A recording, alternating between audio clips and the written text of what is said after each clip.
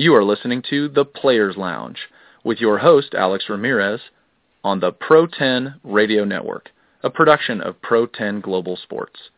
Enjoy the show.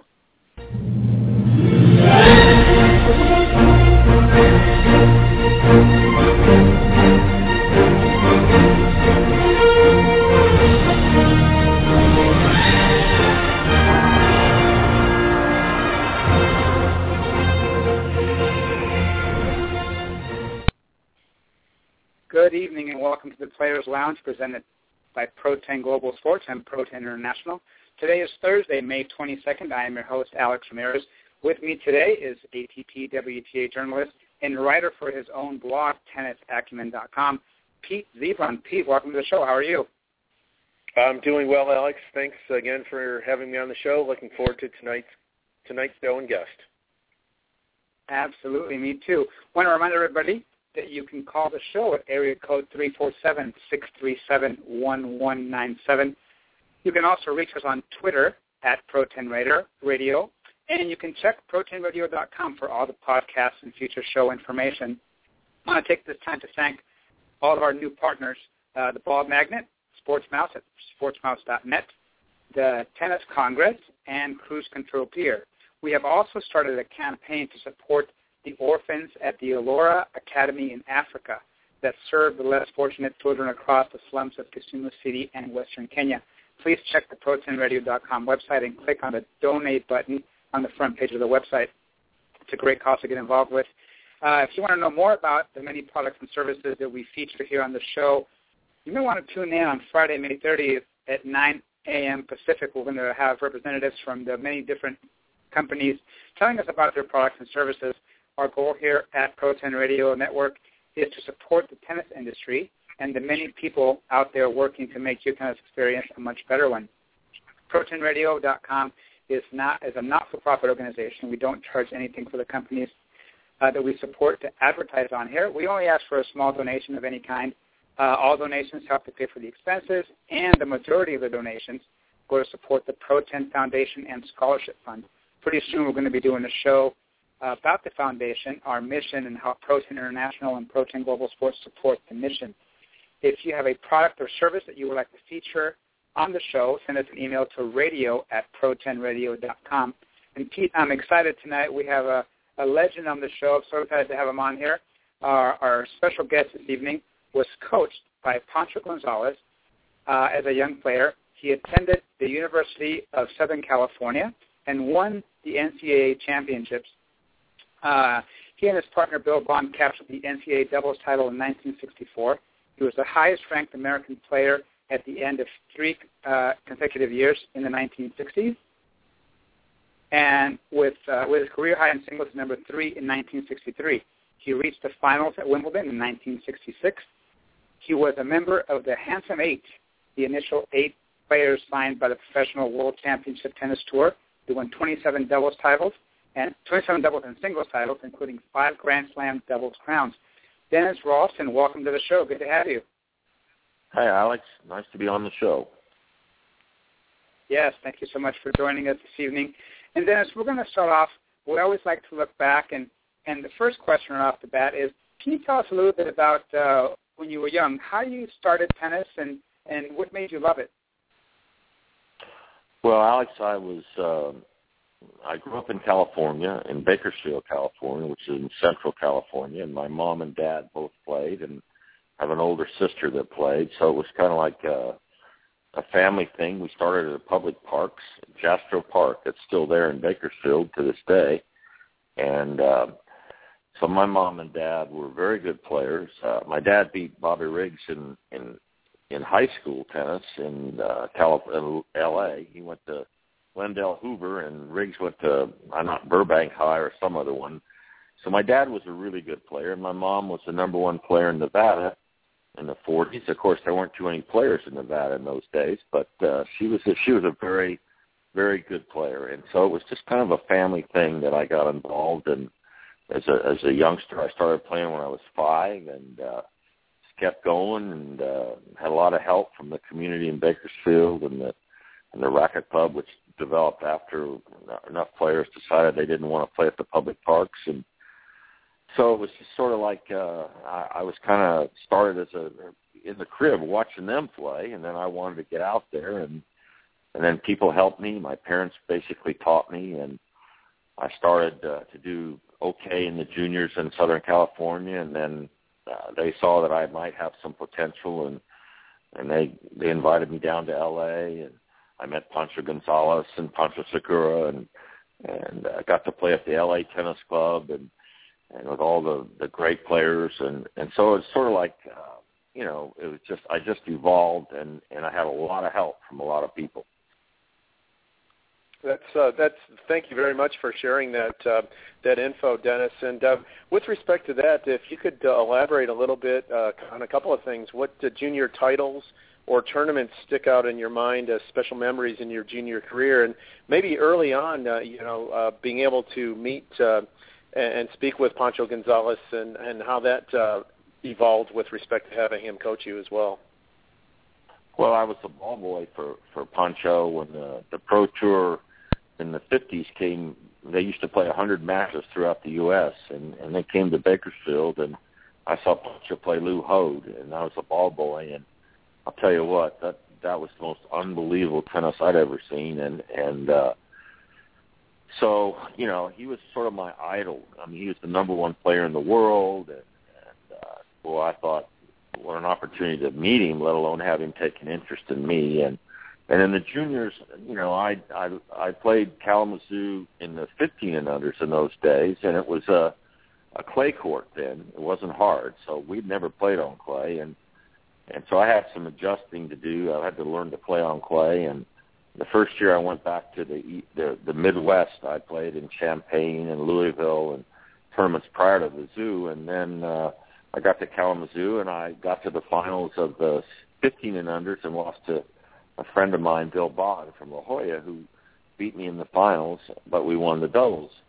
And the next year I went back to play in the 18 and unders, and I had figured out how I should play on clay, and somehow I won the 18 and unders when I was 16, and so that pretty much gave me a pretty big start in the game, and I got into a lot of tournaments that were for adults and the men's and stuff, and pretty much launched me on my career. The real launch was when I went to Wimbledon when I was 17 and played with Rafael Osuna from Mexico, and we were unseeded and unheard of, and the only team from locker room B ever to win at Wimbledon.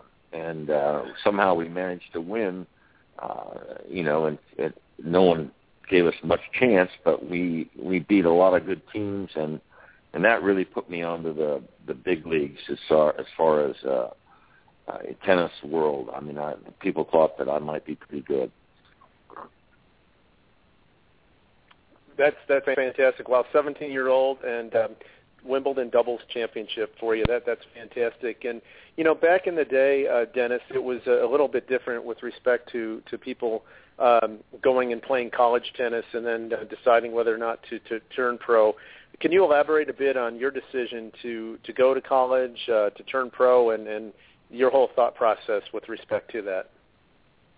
Certainly. Well, when I was growing up, there weren't too many professionals. The game was basically amateur, and there was a lot of money under the table for the top amateurs. But I always wanted to be, to play against the best players. But I knew that I had to develop, and so I really think I developed it when I went to USC and played there for George Tolley, and we couldn't play as a freshman, so.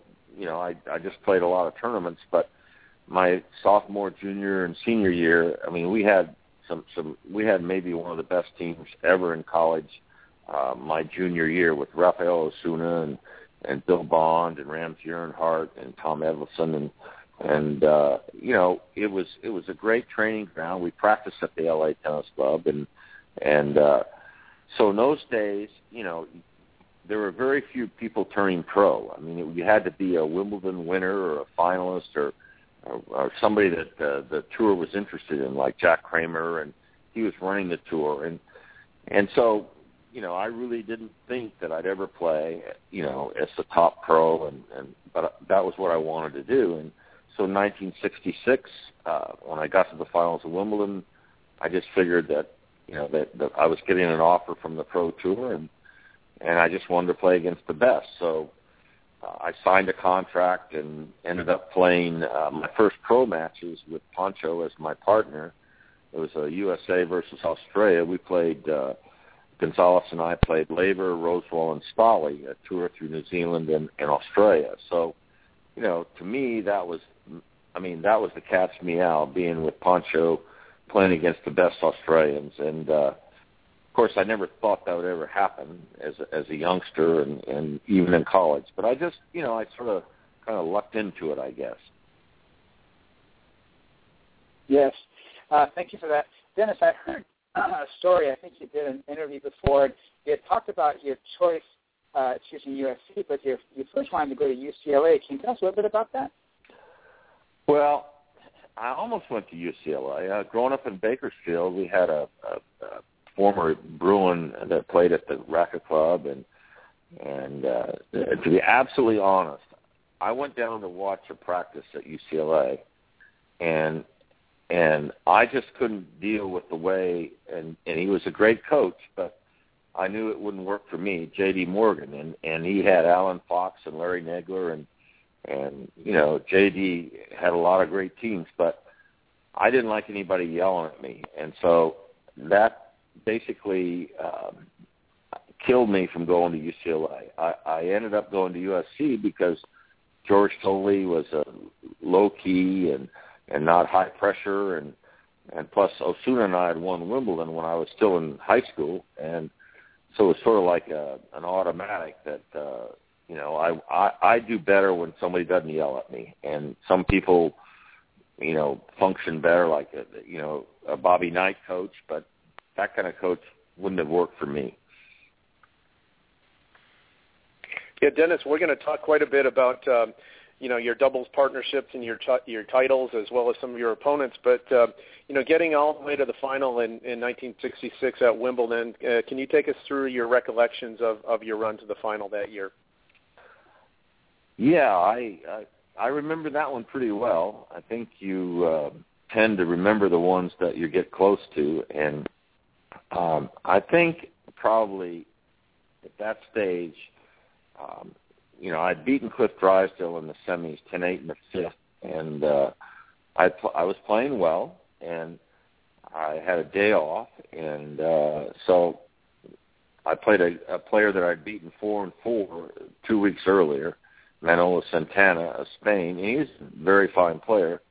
I thought I was going to win, but I went out there kind of thinking like, I'm in the finals, and that's pretty cool. But I didn't have anybody. I didn't have a coach, and I didn't have anybody kicking me in the rear and saying, "Okay, you're partway there, but you got to finish the deal." And so I played kind of a blasé match in my mind, and not to take anything away from Santana, he played well, but I'd love to go back and replay that one, but you can't do that. So I learned from it, and I learned it helped me become a better coach. When I was coaching Roscoe Tanner when he played Borg in Wimbledon final, that was the first NBC breakfast at Wimbledon. I told Roscoe, I said, you're not going to do what I did. You're not going to go out there and just kind of waltz through it. You're going to go out and win this thing. And Tanner played a great match, and he was so close to winning that. And so I think that helped in that sense. But, getting to the final of Wimbledon is okay, but you always think about what if. And it bothers me that I didn't complete the deal, and I actually, believe it or not, took the runner-up trophy and threw it in the Thames. And so I wasn't real pleased with the fact that I won, that I lost in the finals.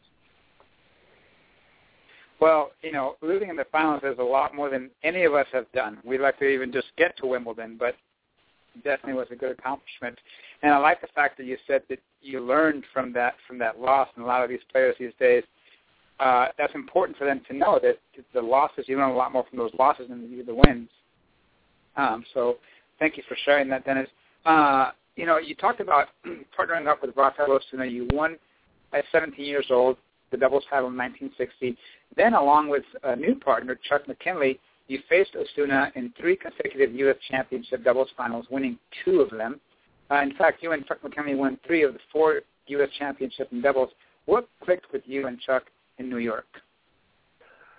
Well, we played the national doubles in those years in Boston, and Chuck was the Wimbledon champion in 1963, winning Wimbledon without losing a set, and he was a heck of a player. And he was the number 1 American at the time, and I was maybe 2 or 3 or whatever, and we just kind of meshed. We were a good team, and we played Davis Cup and all through the campaign in '63, where we ended up winning against Australia, and he was sort of like he was an amazing athlete. He could do everything. He was only 5'8" and should have been a fullback in football, but he loved tennis, and we just meshed. I mean, he knew where I was going to go. I knew where he was going to go. Osuna and I were like that too, and but it was interesting playing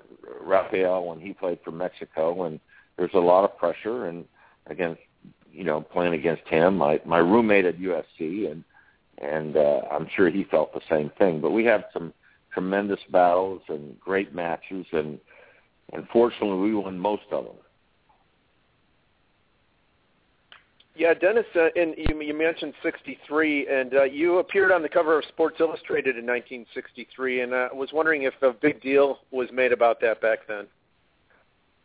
Well, I think, again, when you're young, you kind of, you don't really know, what's going on. Like, I mean, Sports Illustrated was the only sports magazine, I guess, at the time, and the fact that I was on the cover, I thought that was cool. I didn't realize that, it's not easy to get on this cover of Sports Illustrated, and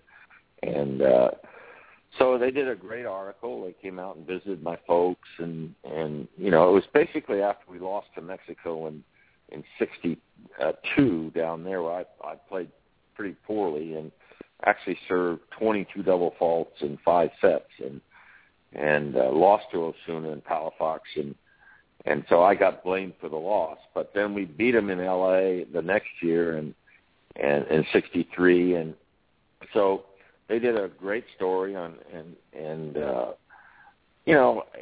I was really kind of too young to recognize how cool that was, and I appreciate it now, I can tell you. But it was pretty neat. Yes, I bet. Dennis, we're coming up on a break, so just one quick question before we go on break. Going back to doubles, you were able to partner with Arthur Ashe and Billie Jean King. Can you talk a little bit about those experiences?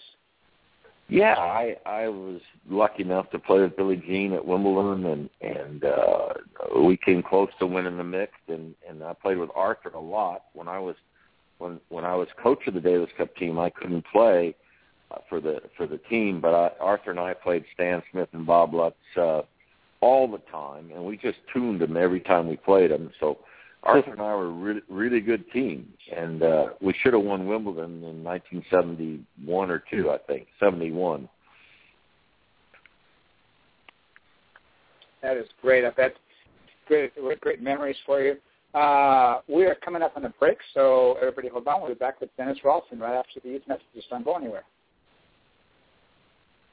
Hi, this is Jeff Salzenstein, former top 100 ATP singles and doubles player, 2-time Stanford All-American, and high-performance coach.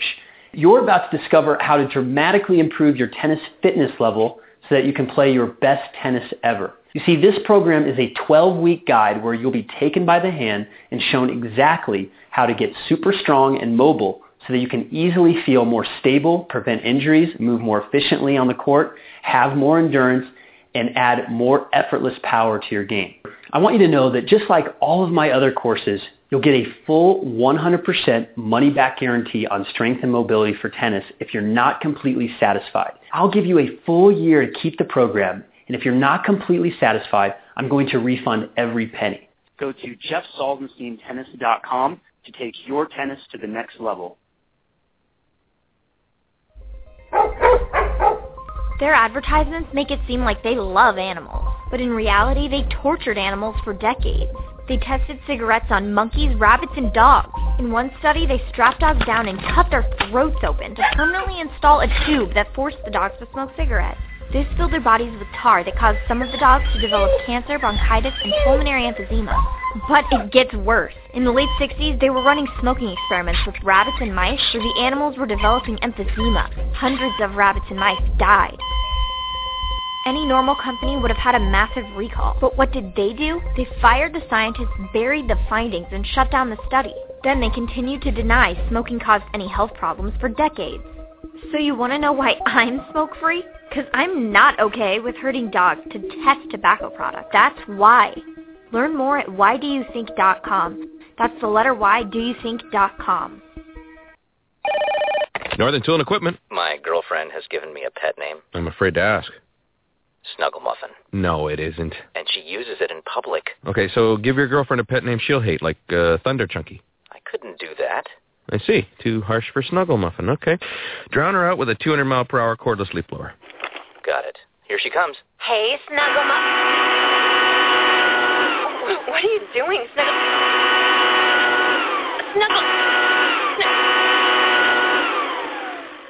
I am so out of here. Wait.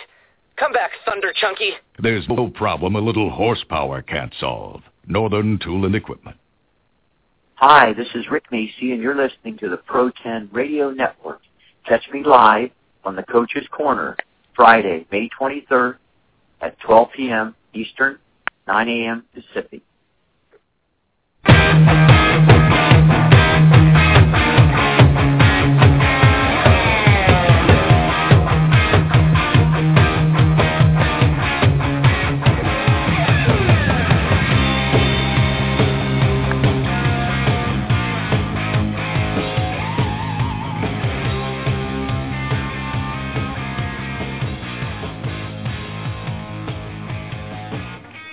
Welcome back to the Players Lounge on the ProTenn Radio Network.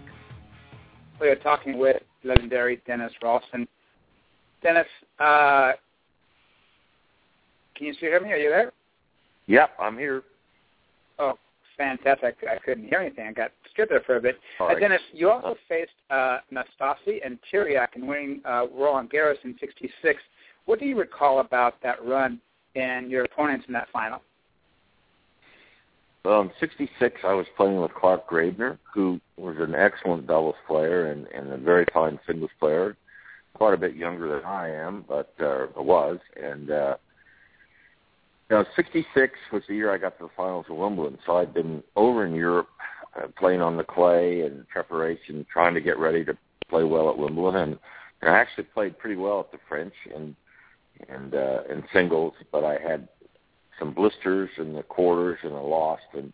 But Clark and I were, Nastasi was sort of on the rise. He was sort of a guy that everybody thought was really talented and had all the shots, and nobody really knew that he was the kind of guy he turned out to be, kind of like a crazy guy at times. I mean, he was so talented, but Tyriak, on the other hand, was a guy that played hockey for the Romanian World Cup team and used to get $100 for choosing for taking a wine glass and chewing it up. It had to be a fine wine glass, though, but he'd chew it up and for $100. And he looked like Dracula. He was from Transylvania and a very accomplished player, but not a guy that I really liked very much. And so, I remember that Clark and I were playing well, and we just, said we're not going to deal with who we're playing. We're going to play the ball, and we just did, and we just cleaned their clocks. And probably one of the most satisfying victories I've ever had, because I'm not a big fan of Tyriak. That's it. Wow, chewing glass and playing ice hockey and also tennis. That's some talent there, and obviously he's doing extremely well financially and running the Madrid Masters as well. So, Dennis, was wondering if you can elaborate a little bit on your time coaching Chris Evert. Sure. I coached Chrissy from 81 to 87, and got into working with Chrissy because I was coaching her husband, John Lloyd. And so one day John said Chrissy wanted to know if she could come out and work out with us, and I said, sure, that would be great. And at the time I was coaching Brian Gottfried and Harold Solomon and Roscoe Tanner, and so Chrissy came out, and she worked harder than all the guys put together, and so it just kind of worked out that, you know, she said, would you like to travel some with me and help me? And I said I would. And so we had 7 years of traveling and you know, working out, and it was an interesting period. You know, her personal life was tough because she ended up splitting with John, and so that was part of it. I mean, you know, everybody thinks that the tennis players just go out and play tennis, but they live lives just like we all do, and so it was a tough time for Chrissy. And I guess probably the most important thing that I realized with Chrissy was that she's a really good athlete. A lot of people didn't give her credit for that. She's a heck of an athlete, and she probably worked harder than anybody and had a better professional attitude about the game than all the men that I've coached. And I've coached a lot of different players, but it was fun. I mean, she worked hard. I'd say, okay, we're done, and she said, no, I want to do more. You know, it was great to have somebody that's saying, I want to do more, because most of the time the player says, you say that's enough, and they say, oh, thank you, and that's good. But Chrissy was a much better athlete than most people give her credit for, and she adjusted to Martina's game. She learned some new shots. She got in better shape. She had lost to Martina 13 times in a row at one stage. I was really considering bagging it and giving it up, but she kept with it. She learned how to hit a topspin lob. She learned to come in. She learned to volley. And after that 13-0 run, she was basically 50% with Martina from that time on. So, you know, I have nothing but good things to say about Chrissy. Thank you so much for that insight. That's really great to know, Dennis. And you know, you mentioned a couple of times Roscoe Tanner, and I talked with some of my friends who are older who've played college tennis who are from Southern California, and my question to them would be, okay, if we take away the technology today, you know, who back in the day had the really big serve? And everybody's answer was Roscoe Tanner. And I'm wondering if you can talk a little bit about the time that you spent coaching Roscoe. Yes. Well, Roscoe had kind of a unique motion, as you know, anybody that knows tennis. He hit the ball on the way up, and he had a PDP, which is a racket that was one of the first metal rackets, and Roscoe could hit that serve, you know, 125, you know, and you know, he could place it really well. It was hard to read. I mean, McEnroe's serve, very hard to read as well, but not nearly as powerful as Tanner's. And you know, I hate to think of how fast Tanner would serve it now with equipment now, but I got to say the best serve I've ever seen, in bar none, is Big Poncho. And you know, you can imagine Poncho serving one of these rackets today. Those days he hit it 120 with a wooden racket, and he could hit anything he wanted, anywhere he wanted. So I get asked that question, well, you know, who's the best and all this, who's the greatest player you've ever seen? And, you know, there are a lot of great players. And of course, the eras changed, the equipment changed, the coaches changed. They got nutritionists, they got masseurs traveling with them. I mean, Poncho played night after night, didn't have anybody helping him. And to me, the best player that I've ever seen play, if I had to have one guy play for my life, it would be Big Poncho. Nice. Thanks for sharing that. Hey, you know, Dennis, there's a question from a coaching perspective. I coach on the circuit, up-and-coming players on the ITF circuit, and there's challenges as far as the players. Can you talk about some of the challenges you had from a coach's perspective as far as if you had to teach them a new technique or maybe a new strategy, or some of the challenges you had from coaching some of the players, the many players that you've that you've coached? Well, I think I was lucky in that I had pretty established players, and I think I learned a lot from my own experiences and where I, failed or I didn't, do the things I should have done. I kind of could push through and tell these guys, look, you're close, but you want to make the next step. This is what you got to do. And I think one of the problems with everybody's talking about what's the matter with American tennis and our players. I think one of the problems is that our guys seem to be content or happy with getting to the quarters or the 16s or whatever. I want a guy that wants to be the number one player in the world. That's who I want to coach. I want a guy that says I'm going to be the best. And obviously there's only one spot for that, that position, but I want a guy that wants it or a gal that says, I want to be number one. I want to win Wimbledon. I don't want somebody that says I want to get to the quarters and make a lot of money. And, and that's not wrong saying that people might think that, but for me as a coach, I was lucky enough to have guys that were right there at the top. I had Chris Everett. I had Gabriella Sabatini, and, I had Noah, and, bringing him back. And those guys, they wanted to win, and they wanted to be the number one player. And so, my thought is when I read all this stuff and I hear it about our American players, I want those guys, I want John Isner saying, hey, I don't want to be a semifinalist. I want to win these majors. I want to do the things I need to do. And that's too bad that maybe he does say that, but I don't see it. I don't see any of those guys playing Madrid. I don't see any of them playing, the Clays, and maybe they played Rome, but that's it. And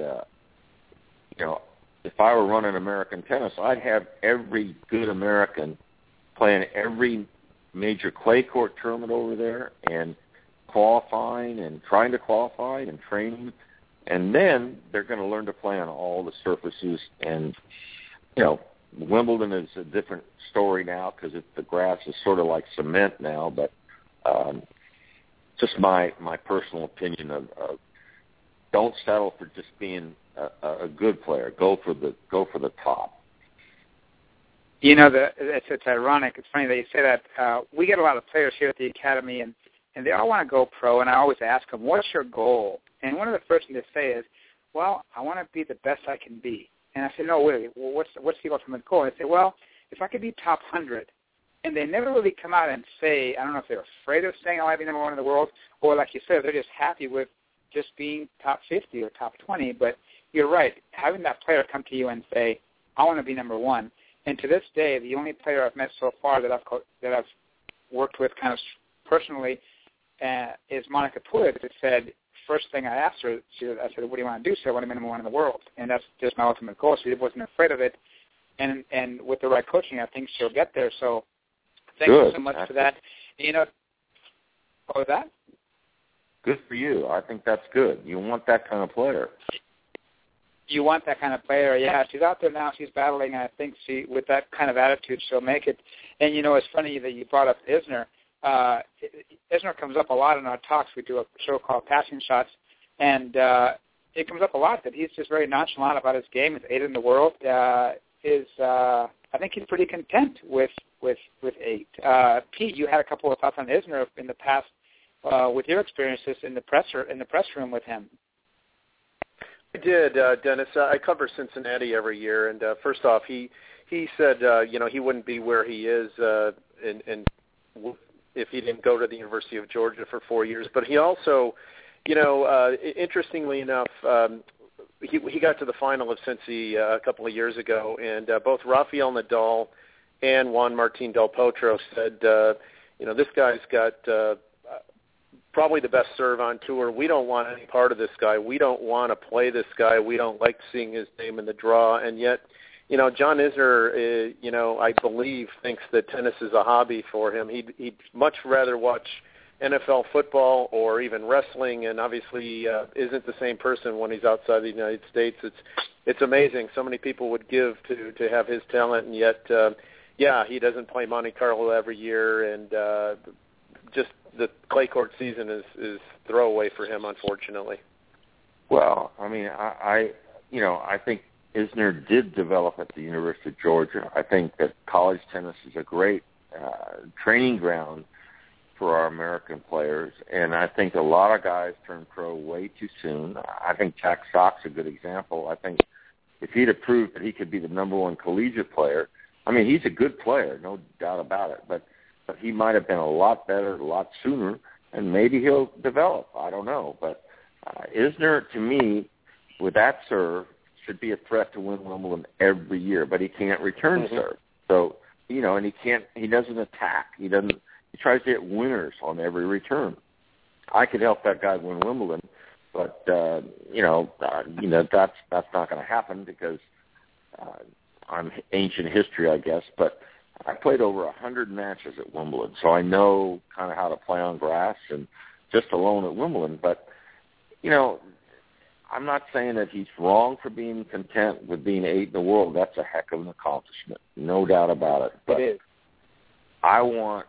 If I'm coaching somebody, I want them, and I guess this kind of goes back to the way I thought. I thought I'd win every tournament I played. I didn't, obviously, but I thought I could win every tournament that I played, every match. I went into every match thinking I could win.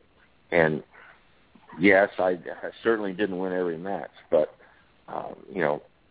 you got to think you're going to win. You got to think you can win if you're going to be good.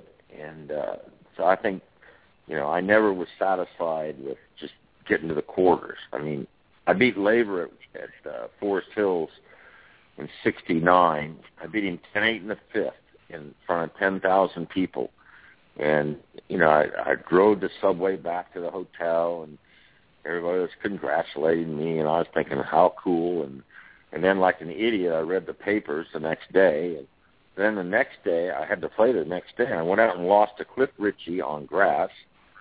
And Cliff Ritchie was a good player on clay, but not a guy I should lose to on grass. And, so, I kind of, that's another thing I learned. You win a big match and you think, cool, but then you got to go out and do it again the next day. And that's a thing that Isner, I think, needs to follow and really want to win a major. And maybe he will never win a major, but if he doesn't believe he can do it, he's certainly not going to. It's not going to happen.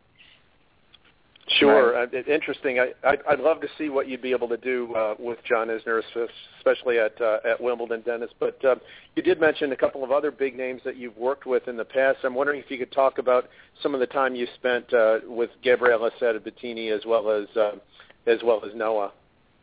Well, I worked with Sabatini kind of when she was really struggling, and she'd had a number of different coaches, and we started at Key Biscayne, and I didn't know Gabby. I kind of obviously watched her, and so we started at Key Biscayne, and she was out of shape, and we worked hard. We got her in shape. She played the circuit, and we went to Rome, and she got to the finals at Rome, and lost a match to Sanchez Vicario that was a good match, and got to the finals. And then she got to the finals with German, and then lost to Steffi Graf 6-4 in the third in another good match. Then we went to Paris, and I really thought she was playing well, and she was. And she played Mary Jo Fernandez in the quarters, and she demolished everybody to get to the quarters, and she was up a set 4-1 against Fernandez. And then Mary Jo just started swinging from the heels, and I was sitting with Harold Solomon, who was a guy I'd coached and was one of my guys on my Davis Cup teams, and Harold was coaching Mary Jo, and I said, Mary Jo hit 2 balls at 4-1 on the line, just swinging from the heels. I said, Harold, this match isn't over yet. And sure enough, it wasn't. And 10-8 in the third, after maybe one of the best matches, Gabby lost to Mary Jo Fernandez. She had 5 match points and lost. And basically that was the end of her career. She just never rebounded, and she just kind of tanked after that at Wimbledon and basically said that's enough. And you often think about 1 point, what a difference a match point can make in a career, but I enjoyed working with Gabby, and Noah was even more fun because he was kind of crazy, and the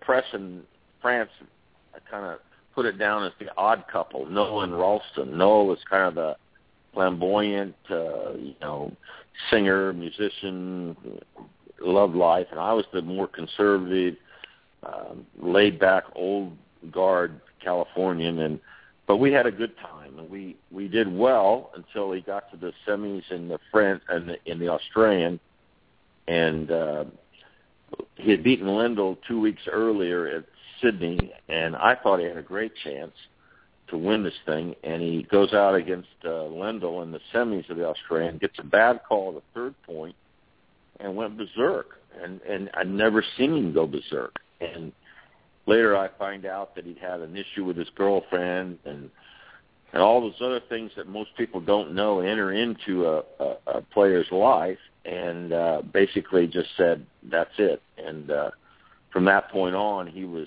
basically gave up worrying about playing. And so I bought him from like 88 in the world to like 17, and I had a big bonus if he wins this match in the Australian. I remember I wrote my own contract, and I had a $100,000 bonus if he wins this match. So I remember it real well. And when he went berserk on the third point, I thought, uh-oh. And sure enough, he just basically rolled over, and Lendl won him 3 straight. So, interesting things as a coach. Indeed. Yeah. Thank you kindly for all that insight and analysis, Dennis. And we're going to go to break now. When we come back from break, we're going to talk a little bit about some of your coaching in Davis Cup as a coach as well as playing, and we'll be back with Dennis Ralston right after this. Hey, Thirst, can I try out a few Coke Summer sound effects on you? Cool. You okay with this? And this? And what about this?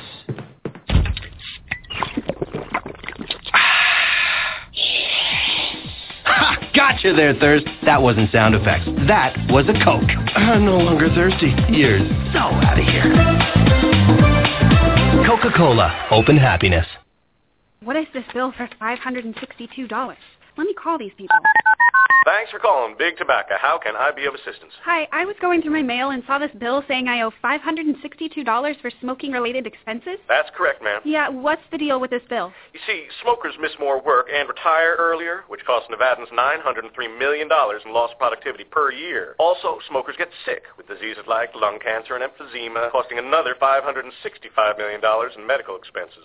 So, when you add it up and divide by a total number of Nevadans, it comes out to $562 per Nevada household. Okay, but I don't smoke. Well, whether you smoke or not, every Nevadan pays the bill. You know what? I'm not paying this bill. Actually, you already did. And you'll be making the same payment again next year. Well, thank you for your call. Hello? Is smoking worth it? Learn more at smokefreevegas.com. That's smokefreevegas.com. Or for free help quitting smoking, call 1-800-QUIT-NOW. That's 1-800-QUIT-NOW. Made possible by funding from the Department of Health and Human Services. Little Caesars, home of the $5 hot and ready pepperoni pizza, now has a deep, deep dish pizza with 8 crispy caramelized corner slices and even more cheese and pepperoni. So head on down and grab a large for just $8 and tell them Alan Varner sent you. They won't know who that is, but as a voice actor, I'm always trying to get my name out there. Check me out at alandoesvoices.com. That's ALAN doesvoices.com. But first, get the new deep, deep dish pizza. It's hot and ready every day from 4 to 8 p.m. for just $8, only at Little Caesars. Pizza. At participating locations plus tax. To celebrate the not normal Mini Cooper, we hired an expert to tell you about Mini telepathically. Greetings. Relax and listen to my mind. The Mini Cooper hardtop comes with 37 mpg and co-cart handling. Wait, that's not telepathy. Listen again. The bigger 4-door Mini Countryman has seating for 5. Okay, you're just whispering. You're still paying me for this. Come see the 37 mpg Mini Cooper hardtop and the bigger Mini Countryman today. Visit miniusa.com/info for MPG details. Hi, this is John Embry, and you're listening to the ProTenn Radio Network. Catch me live on Wednesday, May 28th at 1 o'clock Pacific.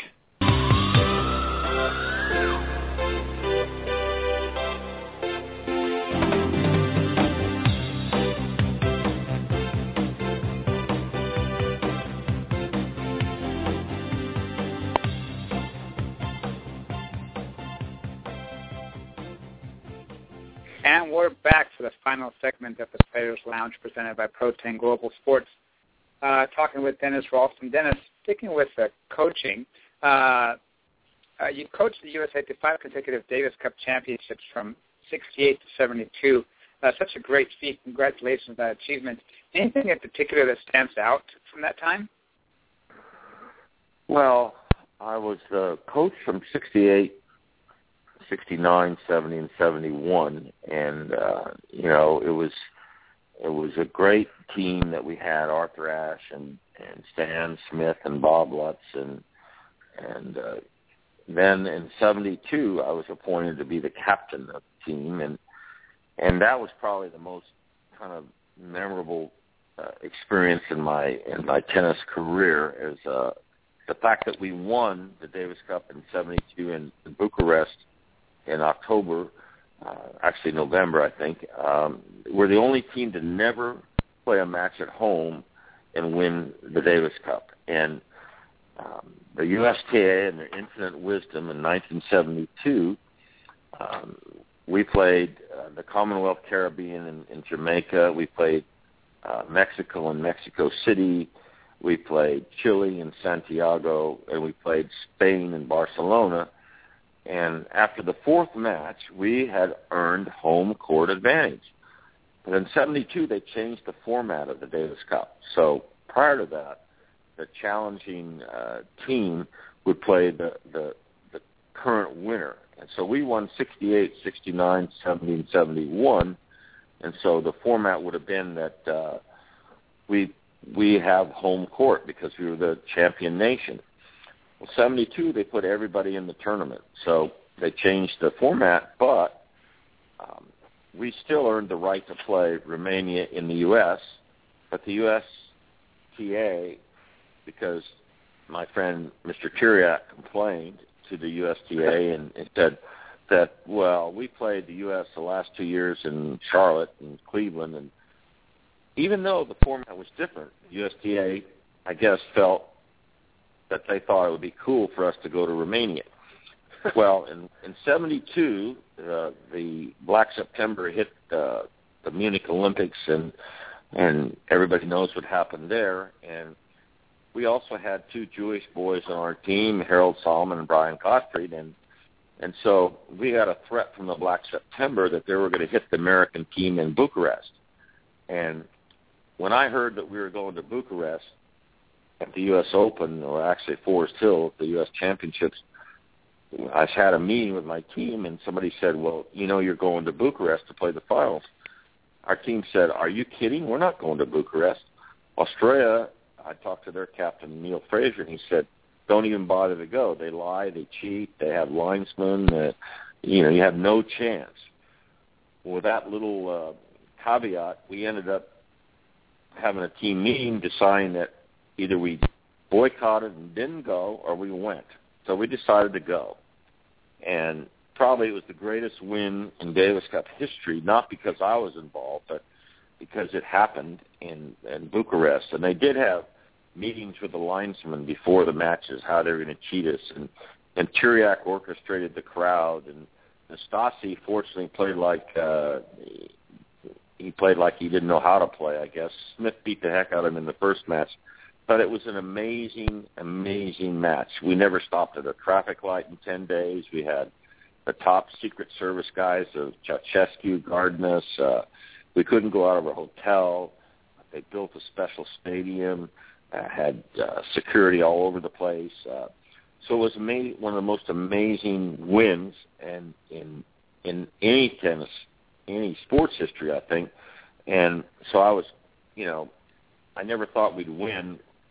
I actually thought we'd win when we won the first match. Smith beat Nastasi. And then Tiriac stole the match from Gorman. And then Tiriac and Nastasi had beaten Van Dillen and Smith the year earlier. Tuned Van Dillen, made a fool of him.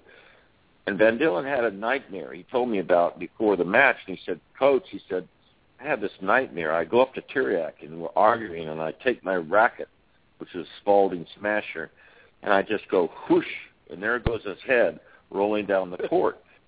And I thought, gee, can I play this young guy in front of 10,000 screaming Romanians?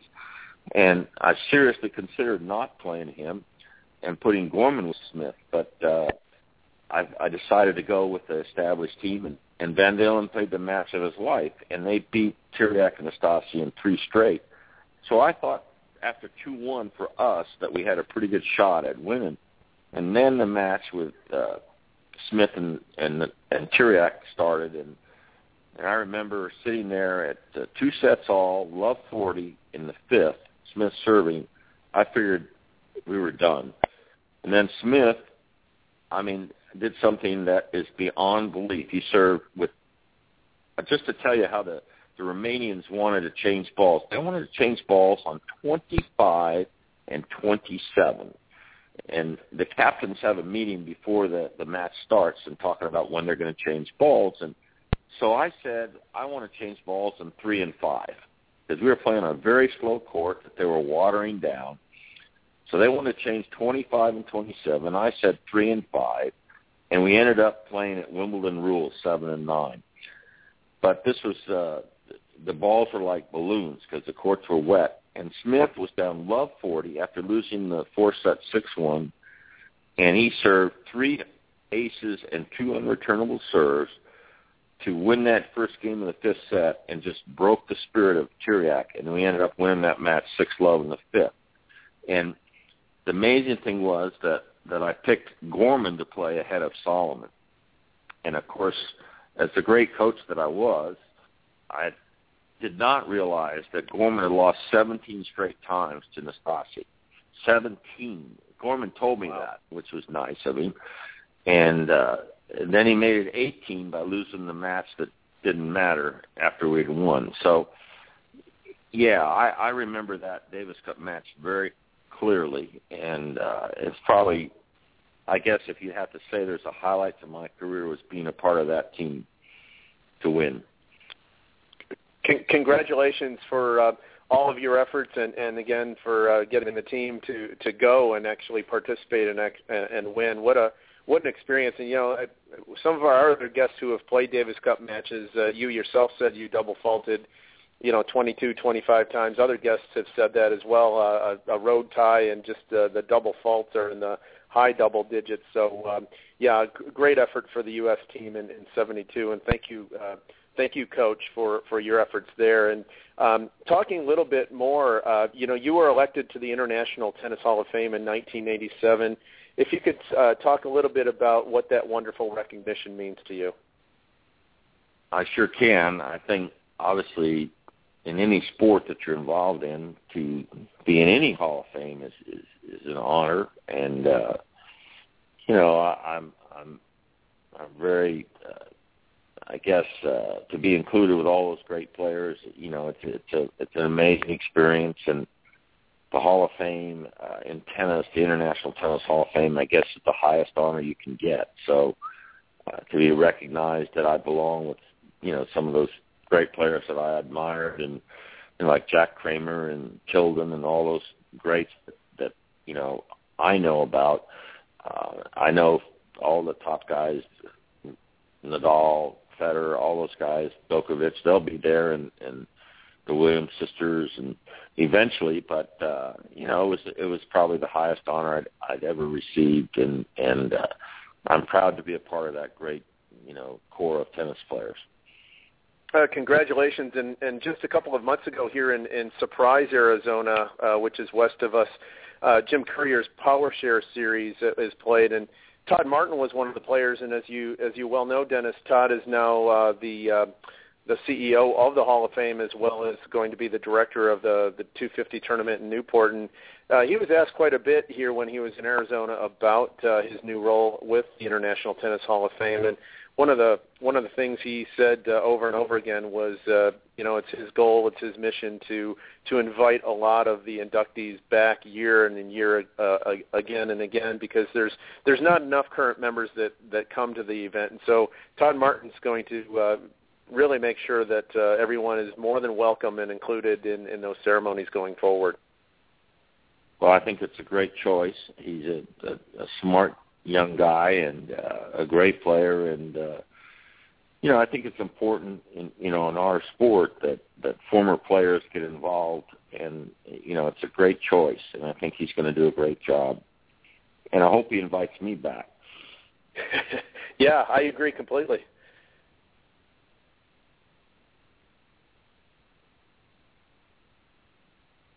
Well, I think we don't hear Alex on the air right now. I'm going to go to the next question. I think we've lost Alex's audio there for a second.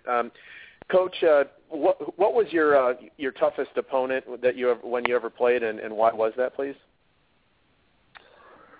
My toughest opponent, wow. I guess I had different tough opponents, as I grew up in the game. My original toughest opponent was Bill Bond from La Jolla. And then probably there's a guy from Arizona named Bill Lenore who was really good, real strong baseline player. He was tough. I moved up to the majors. Emerson was a tough guy for me to play. I had good results, for him against him, but I always knew he was going to be the fittest guy I was going to play. Laver was tough. What a great player Laver was, obviously, and I played Lou Hode once, and this was way beyond when he was playing his best. But for a given match, Lou Hode was probably one of the most incredible athletes and players I've ever played. I played McEnroe and Fleming in doubles, and I certainly respect McEnroe's talent, and he was a great player. I don't particularly like the guy, but he was a great player. Let's see, who else? Of the top guys that I played, I never played against Sampras. I certainly, recognize what a great server and player he was, and I didn't play Curry or any of those guys. But probably the toughest guy, Pancho Segura, who maybe most people don't know, is probably the best player that nobody knows how good he was. Pancho Segura was so close to being the number one guy in the world. The only problem was he played Big Pancho, and Big Pancho had a little bit bigger serve, maybe a lot bigger serve, but Pancho Segura was incredibly good. And I didn't like playing him. I only had to play him a couple of times because he was way older than I was. So, every kind of era that I played, I'd always find somebody that gave me a lot of problems. That is great. I'm actually back. My audio was off for a little bit, but I didn't go anywhere. Dennis, I saw that you wrote a book called Dennis Ralston's Tennis Workbook. Can you tell us how that came about? Yeah, I wrote two books actually a long time ago, but the workbook was kind of like when I played, I used to make notes on everything that I did, and so I kind of came up with an idea to give serious players kind of like a blueprint of what to do.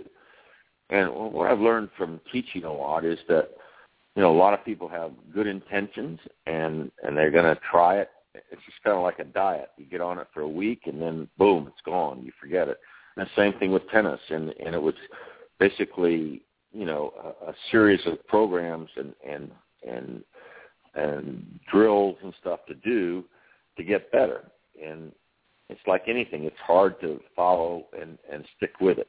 So, but it was fun. I enjoyed it, and basically I haven't changed a lot of my thoughts on the game. Obviously, the game is a little bit different now with all the top spin and everybody staying so far back and stuff. But for most players, including the club players, it's a lot easier to play the more kind of conventional game that we played rather than sitting 10 feet behind the baseline and drilling ground strokes. And so I think it's relevant, but I wrote it 20 years ago, so I sold 4,000 copies, and that's all they made. That's great. Dennis, can you share with us what you're doing now? Yes, I'm living in Austin, Texas. I'm working at a club, Gray Rock. I teach.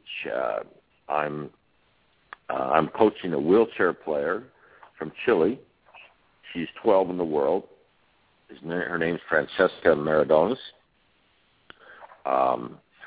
I'm working with 3-0 teams, 3-5 teams. I'm working with some players that play the national 60s and 55s, and I'm playing a little bit. I had an amputation in 2010 from an infection in the foot operation, and so I'm learning to get around, a little bit slower, but I'm still playing, and I'm still enjoying the game. I follow it, and particularly follow FC winning again, which is great, the NCAA. But yes, that's pretty much what I'm doing. And I kind of went through a period where I was messed up with prescription drugs. Ironically, I was watching today on ESPN about all the NFL guys getting messed up with that stuff, and I got messed up with it and got addicted to some serious pain meds, and that basically ruined my life for about 10 years. And I went to Betty Ford and got off the stuff, and so, I'm just thankful I'm able to get around and do things again, and, it's all part of the journey we take. It is, and thank you so much for sharing that. It's so important for people to know that stuff can happen if you're not careful, and I read part of that story on an interview you gave, and it was inspiring to see that you went through it for 10 years, but you got through it with the support of your family and your wife, and now you're here sharing this great information with us, all the great stories. So thank God that you were able to get through that. Yeah, I'm blessed that I'm still here, because I was on, and they were talking about 15 milligrams of stuff. I was on 80 milligram pills, and the last prescription I had was 12 a day of OxyContin, which oh my goodness, basically is scary stuff. And so anybody that might be listening, if you're messing up with that stuff, I mean, if I had somebody tell me what it can do to you, I had 2 doctors tell me I'm going to be on that stuff the rest of my life, and because I had knee pain, I had 16 operations after playing, and so I didn't pay attention. I listened to them. I thought they were right, but I didn't really explore it. So, I just tell people now, look, the longest you take that stuff is a week, and I graduated from 5 milligrams to 10, ending up with 80 milligrams, 12 a day. I took 6 at the max, but I was taking Adderall, I was taking OxyContin, and basically my life was gone, and I didn't know it. And my family saved me, and the Betty Ford, I went to Betty Ford and got off of it, and boy, I'm thankful. And any chance I get, I speak about it, because it's a evil thing, and it's kind of like deceptive. You think you're feeling better, and all of a sudden you're hooked on this stuff. So I empathize with those football players I watched today. Yes, and thank you so much for sharing that. It's so important. And we're coming up to the end of the show, Dennis. We really appreciate your time. We have one last question for you. What advice do you have for parents of up-and-coming juniors on their decision to either go to college or to consider a professional career?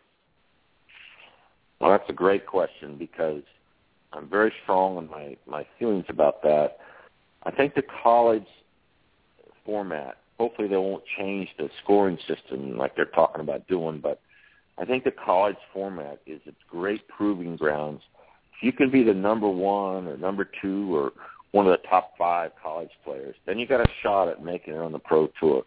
No one's done a study on the guys that turn pro way too soon and what happens to them afterwards. They take the guys that make it. So if you're winning tournaments as a junior, men's tournaments, yeah, maybe you go pro, but you got to really have the credentials, and there are a lot of people trying to take those few spots. So go to college, get an education so you can do something else if you don't make it. You get hurt, you're dead if you don't have that. So my advice to parents is don't think about the money right away. Think about what happens if they don't make it. And hopefully they'll, pay attention and go to college. Absolutely. Thank you for great advice. I hope parents are listening to taking some notes. As a coach, you run a lot across the parents that are seeing the big picture at the very end, but they don't take the time to take a look at everything they need to consider. Dennis, before we go off the air here, anything else you want to add for our listeners? No, I'm glad you're doing the show, and you're getting guys like Dick Gould and John Embry, and that's great for tennis, and anything I can do to help the great game grow, I want to do it. So appreciate you guys doing the work. And we appreciate you. We need people like you coming on board and letting us know how we got to this point, all the sacrifices you guys have made and brought the game to this level. So we definitely appreciate your time and wish you the best. Please say hi to everybody out there, and hopefully we'll have you on the show again soon. Sounds good. Thanks a lot. Bye-bye. Thank you, Dennis. Thank you, Dennis. Bye. Yes, that was Dennis Ralston on the show. I want to remind everybody that tomorrow afternoon, we have Rick Macy on the show at 9 a.m. Pacific, 12 noon Eastern Time. Next week, we kick it off with Bobby Blair, author of Hiding Inside the Baseline.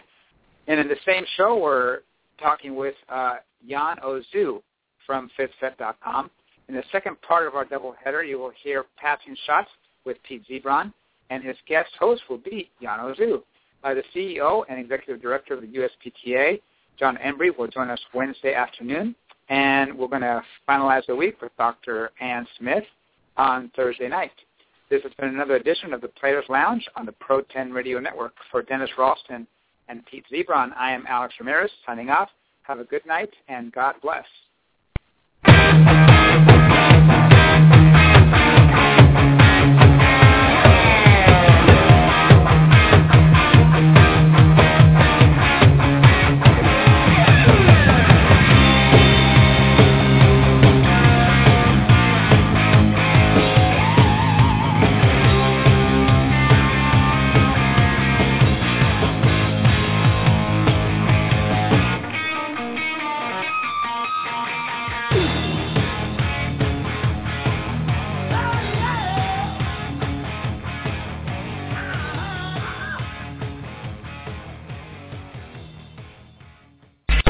That's all, folks.